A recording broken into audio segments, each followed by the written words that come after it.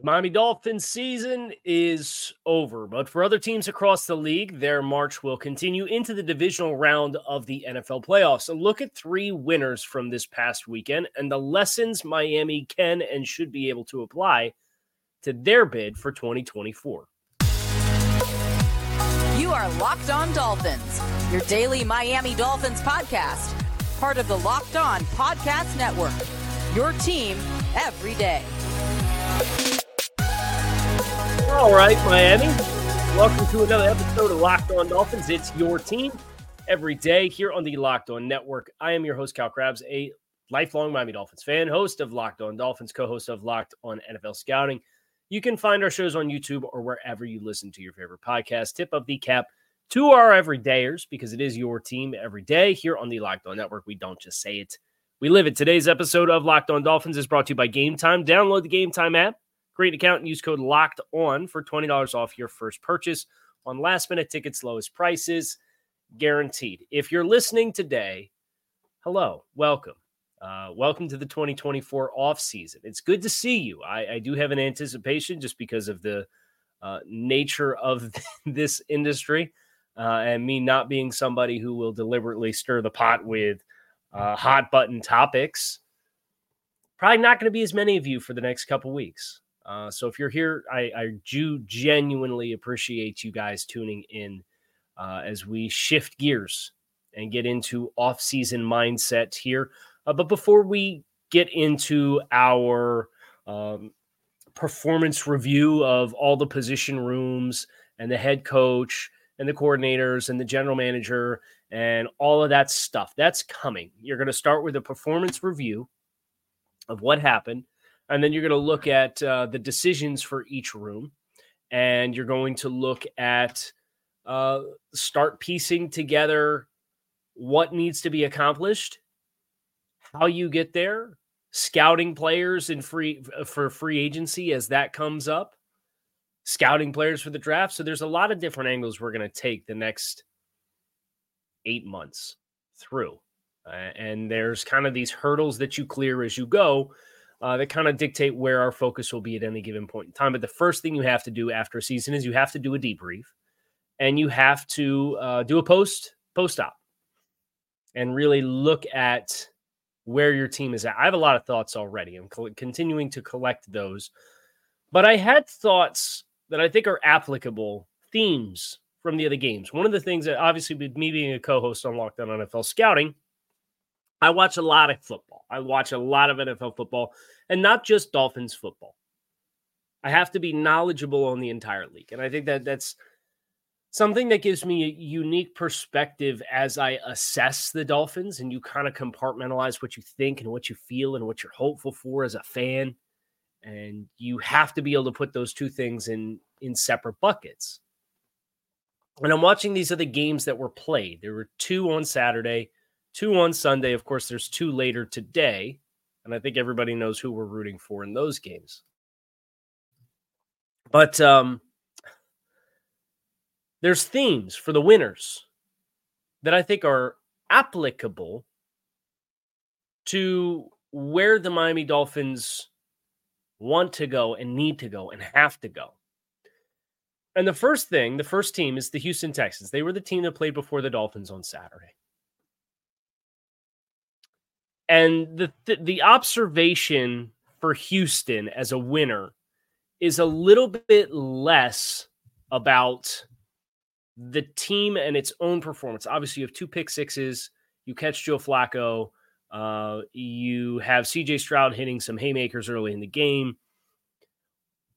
The thing that stood out to me about that was looking at Miami's lack of postseason wins with this current iteration of the team, and obviously you can extend that all the way back. They now own the longest active playoff win drought in the NFL because the Detroit Lions won last night. And these margins are so close. We've already talked about, from Miami's perspective, 3.5 minutes versus Tennessee is the difference, every other game being the same, of you playing in Kansas City in sub-zero temperature and you playing at home against the Pittsburgh Steelers in the wild card round. Like it's that close. And for Houston, But you think about a Browns team that won 39-38 against the Colts in improbable fashion in week 7. If that game had gone differently, or the Cleveland Browns beating the Baltimore Ravens in Baltimore in week 10, 33-31 on a last-minute play, or Cleveland kicking a game-winning field goal against San Francisco in week 6 to win by 2 points. Any one of those margins goes differently. The Texans catch a different team. If any one of those games went differently, the Texans catch the Miami Dolphins, and the Cleveland Browns are the 7th seed. And they would play the Buffalo Bills, and Miami would have played in Houston, which you certainly would have liked your chances more, as even in spite of how hot C.J. Stroud is right now for the Texans. That's how close the margins are. I think you could certainly reflect on last year's team, and the margins for Miami don't feel as pronounced because the team finished 9-8. They had to win in week 18 to get into the postseason. Whereas if they had been able to stay healthier at the quarterback position, they probably win a few more games. And at the very least, they're in this same wild card spot that they were in this year, hopefully not playing the Kansas City Chiefs. So, it's applicable to Miami because any one of those Cleveland incidences, just like Miami's own late season collapse is the difference between being the 2 seed and the 6 seed, any one of those individual one-play games throughout the course of a season, the ripple effect expands. And let's be honest, Miami hasn't caught a break on them. All right, 2020, Dolphins win 10 games, miss the playoffs at 10-6. You go to expanded playoffs for the first time in 2021. The Dolphins finish 9-8, miss the playoffs because they lose in week 17 to Tennessee, right? You dug yourself in that hole. There's not a lot to take away from 2021 other than it was a disastrous first 2 months of the season. 2022, you have this 8-3 record that becomes 8-8. You squeak into the playoffs, you catch Buffalo, who's the 2 seed. You obviously lose on 1 or 2 plays are the difference in that game. And then obviously for Miami this year, the draw that they caught is the big thing. But there's games from other teams. Houston wins this division at 10-7, beating Indy. And look, Indy in week 18 has a first down drawn up in scoring territory in the final minute of the game. And Gardner Minshew just throws the ball behind the receiver, and it's incomplete. And Houston not only gets into the divisional round, wins the division, and wins a playoff game. I'd look at Houston's fortunes and say, y'all got a good bounce. Miami's not getting good bounces. And Miami compounded it by making their own stuff harder than it had to be. And when you do that, you put yourself in the position that the Dolphins did. And for as much as there's the weird, over-the-top for TV drama of Stephen A. and this vendetta against the Dolphins now because he buys in and then they lose a game and then he buys in again and then they lose a game again. And then he's glad that they're playing in Kansas City because you, quote, get what you deserve. A lot of times it's not what you say, but how you say it. And there's a sensationalized element of that presentation. But that statement is true. You reap what you sow. And Miami, unfortunately, illustrated just one too many lapses. And there's some stuff that was outside of their own control as well, like Cameron Good blowing out his knee on the punt return for a touchdown that tied the game in the fourth quarter in week 18. Cameron Good doesn't get hurt. What's that look like? We don't know. But again, that's the theme for the Texans win, is the margins are like this across the board. And then Houston gets in. They not only get in, they win the division because Jacksonville loses, and they catch a good draw with Joe Flacco, who's giving the ball over. So we'll talk about the Green Bay Packers next. There's some interesting thoughts and themes with that football team that I think are relevant to the Miami Dolphins and where they go from here. This is a little bit less about luck, and it's a little bit more about how you approach building a team. We'll talk about that next year on Locked On Dolphins. Football is donezo in South Florida, but you've got Florida Panthers, you've got Miami Heat. Just found out there's a Dwayne Wade statue that's going up. So lots of other awesome sporting events for you to get to in the area. And if you're interested in spontaneously heading to the stadium, Game Time is the only ticketing app that gives you complete peace of mind with your purchase. They give you views from your seat before you buy, so you know exactly what your sight lines are going to be, and all-in prices show you your total up front, so you know you're getting a great deal before you check out. They are obsessed with finding you ways to save money on tickets. They have deals on tickets right up to the start of the event, and even an hour after it starts. It is the place to find last-minute tickets, and the Game Time guarantee means you'll always get the best price. If you find tickets in the same section and row for less, Game Time will credit you 110% of the difference. Take the guesswork out of buying tickets with Game Time. Download the Game Time app, create an account, use code LOCKEDON for $20 off your first purchase. Terms do apply. Again, create an account and redeem code LOCKEDON for $20 off. Download Game Time today on last-minute tickets. Lowest prices guaranteed. We all come to sports as kind of a release, an escape from some of the crazy realities of real life. But if we could just talk for a minute about preparing for real life, the FDA says pharmacies are running out of antibiotics like amoxicillin right in the middle of the worst flu season in over a decade, which is scary stuff. I cannot imagine a more helpless feeling than if one of my loved ones got sick and a supply chain issue kept them from the life-saving medication that they need. Thankfully, we'll be okay because of Jace Medical. The Jace case is a pack of 5 different antibiotics that can treat a long list of bacterial illnesses, including UTIs, respiratory infections, and others. This stuff could happen to any of us. Visit jacemedical.com and complete your physician encounter. It will be reviewed by a board-certified physician, and your medications will be dispensed by a licensed pharmacy at a fraction of the regular cost. It's never been more important to be prepared than today. Go to jacemedical.com and use offer code LOCKEDON to get $20 off of your order.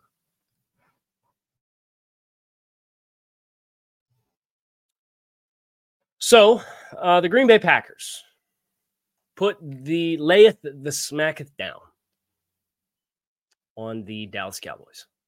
48 points they put down.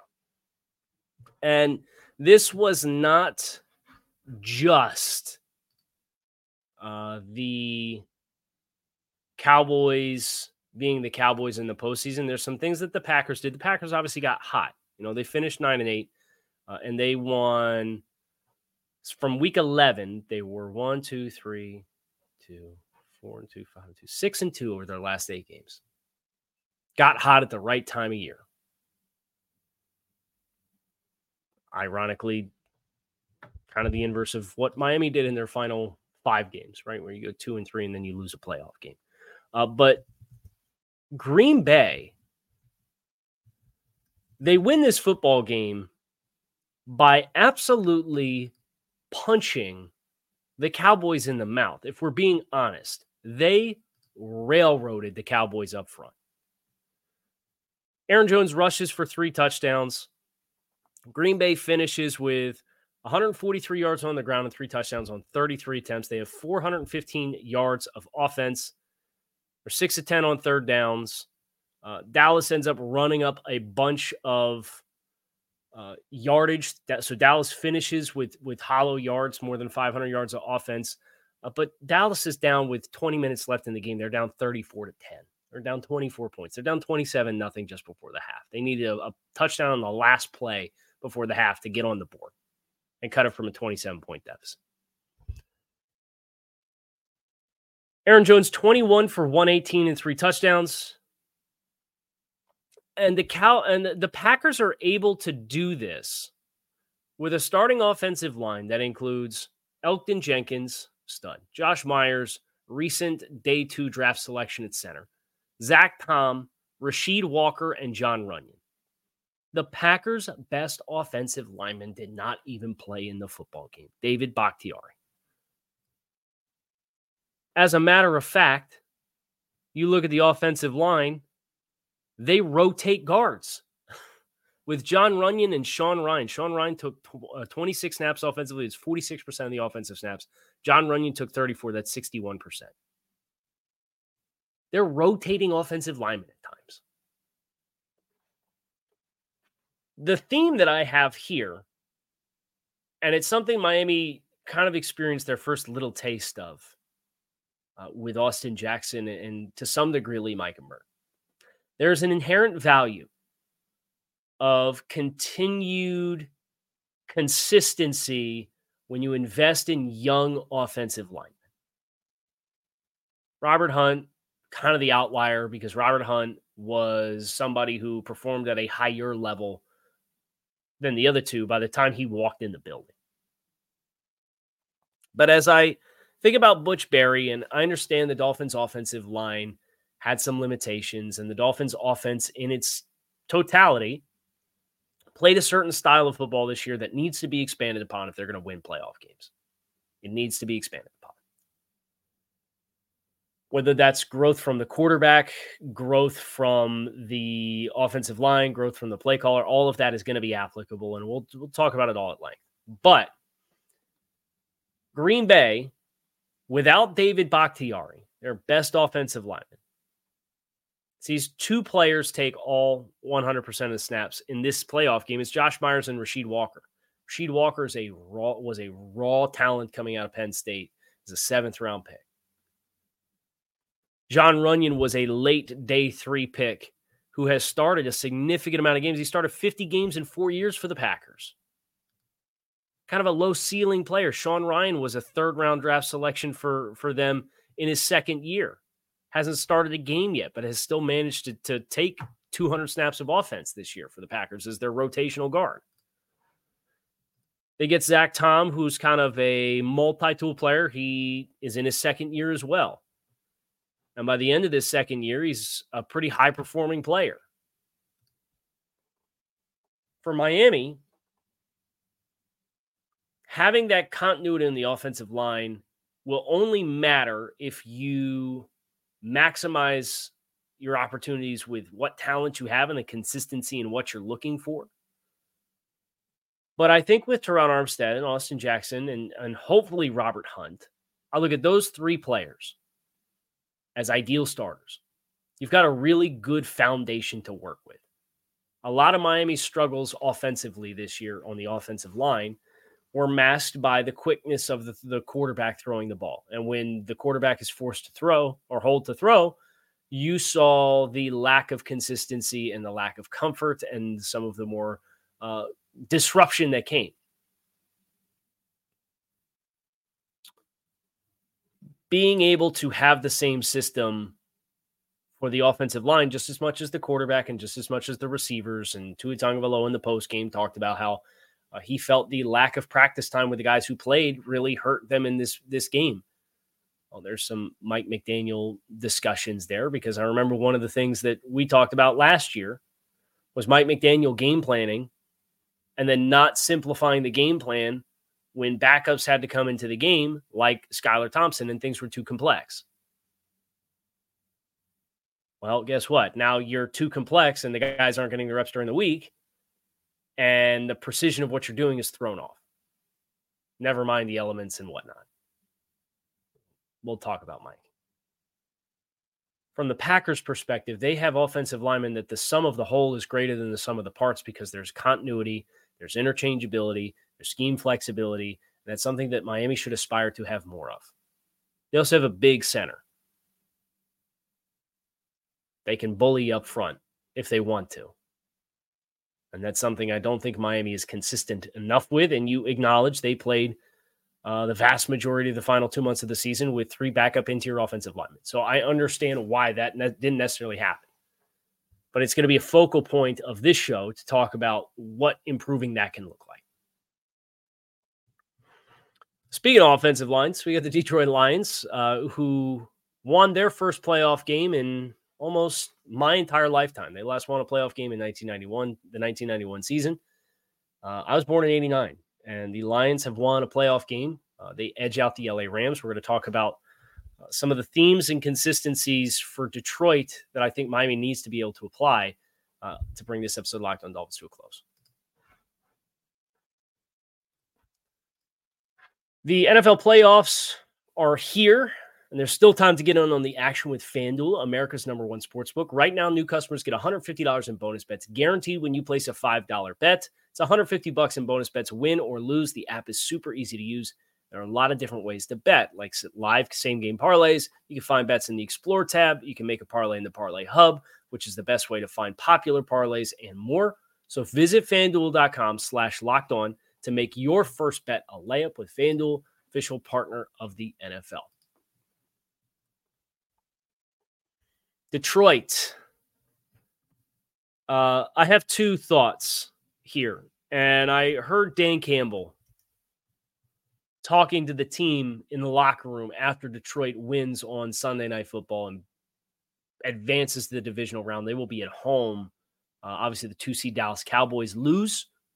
So Detroit is going to get a home game in the divisional round against the winner of tonight's Philadelphia and Tampa Bay game. There's a pretty decent chance the Detroit Lions are going to play in the AFC Championship game. Dan Campbell, during the post-game speech in the locker room, gave out 2 game balls. One was to general manager Brad Holmes. And Dan Campbell talked about kind of the ugliness of this business, but when you have people who start and have a mutual vision and work together, you can create something like what Detroit has been able to create, turning themselves around from winning 11 games, from 2019 to 2021, which was the first year of the Campbell era, to winning 12 games, winning more games this year in their regular season than they did in 3 seasons in the last 2 years of Matt Patricia and the first year of Dan Campbell. It's pretty special stuff. They obviously win a playoff game. They beat the Rams. And when he gave the game ball to Brad Holmes said, we were so intentional about being about toughness and grit. And that's so much. Again, it's not how you say, it's not what you say, it's how you say it.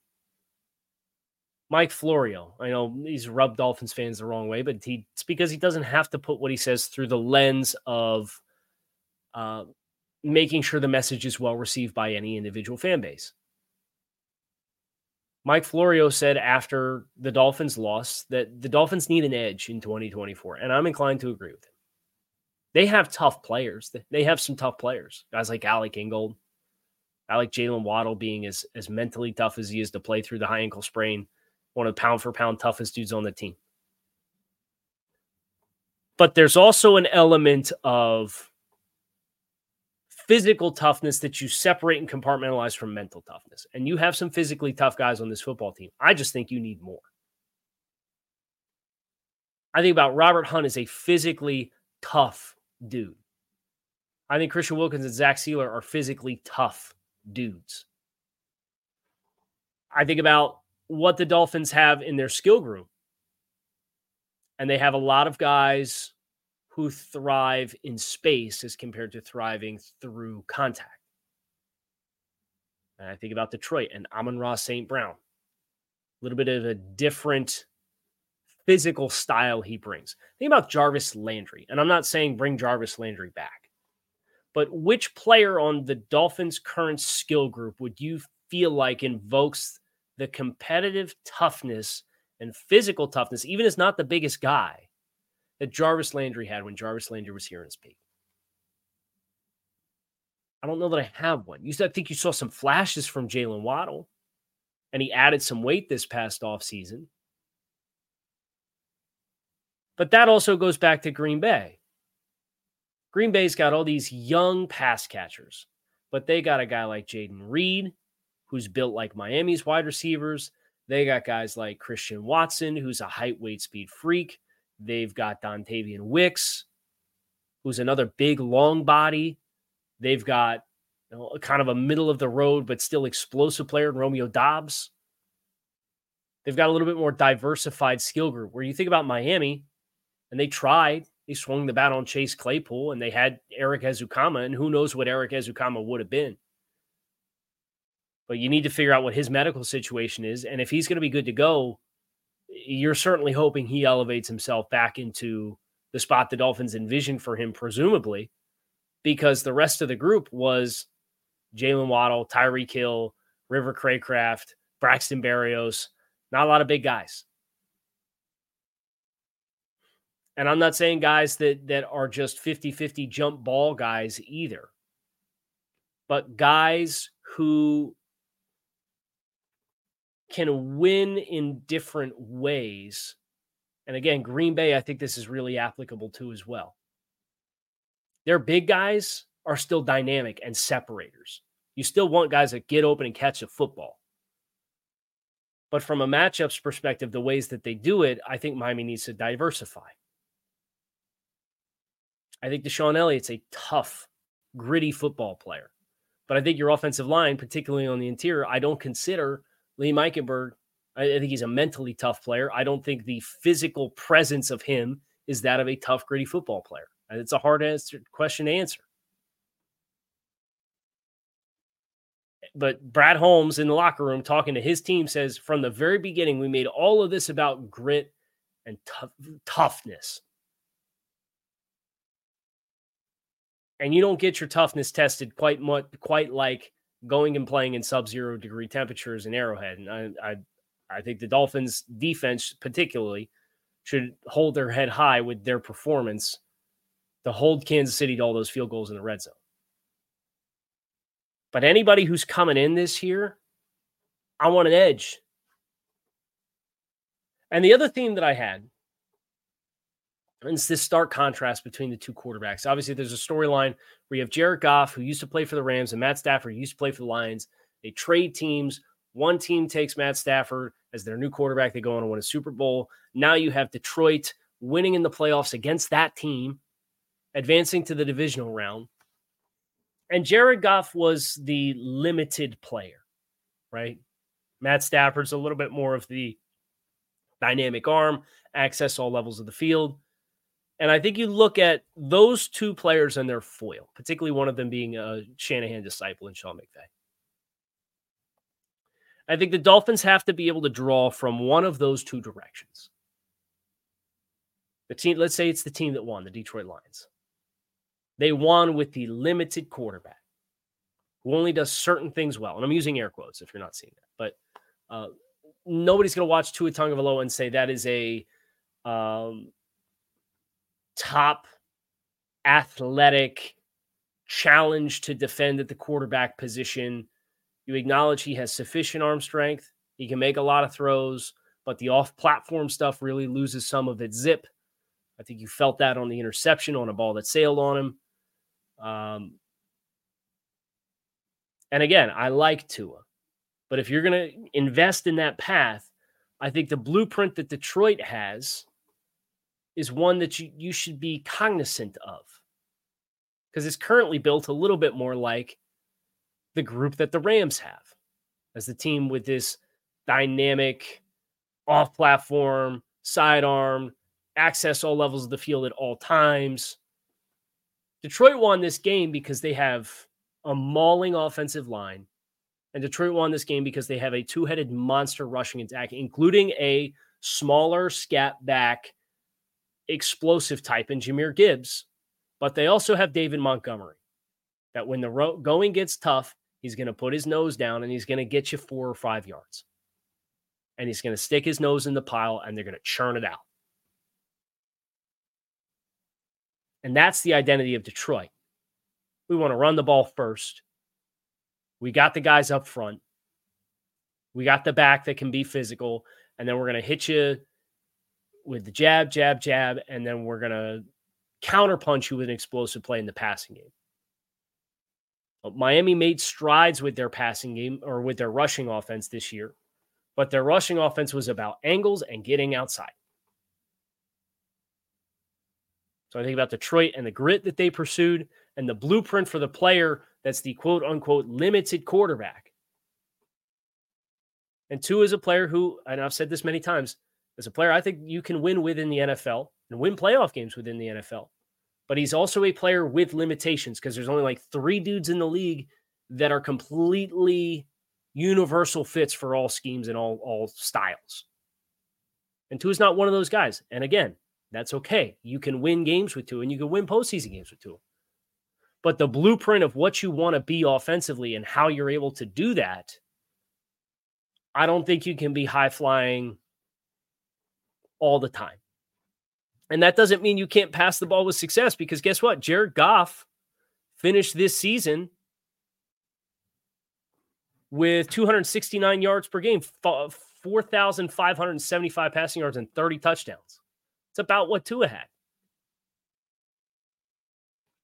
But you had a group who wasn't as sexy as Miami's offense was. But this team ran the ball offensively a ton. 500 rushing attempts. That's 7th in the league. And Jahmyr Gibbs is your explosive play player. But you also had David Montgomery as the churn it out, punch you in the mouth. And he's the closer.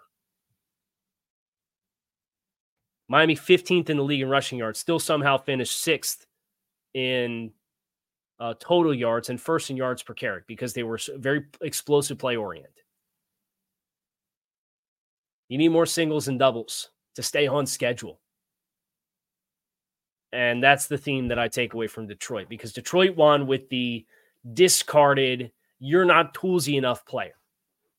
Well, do the Rams get the last laugh because they won a Super Bowl? Maybe. I don't know. Let's see what Detroit does this year. I like their construction a lot. I still think they're probably defensively a year away from where they need to be. But they've got themselves a postseason win for the first time in 3 decades. Which means the Dolphins are up next. But you're going to have to probably wait until 2024. And hopefully that's the year. Hopefully you, like Houston, get a bounce of the ball. And hopefully, like Green Bay, your continued continuity as you make new investments and see through your older investments allows you to stabilize. And hopefully, like Detroit, you find a little bit more of a physical edge to take instead of claim space. Take space. It's got to be a difference moving forward for the Dolphins. That is going to do it for us here on this episode of Locked On Dolphins. It is your team every day. Hope you guys enjoyed today's show. You can find us on YouTube or wherever you listen to your favorite podcast. Make it a great rest of your Monday. I'll be back again tomorrow as we start to transition into our off-season calendar.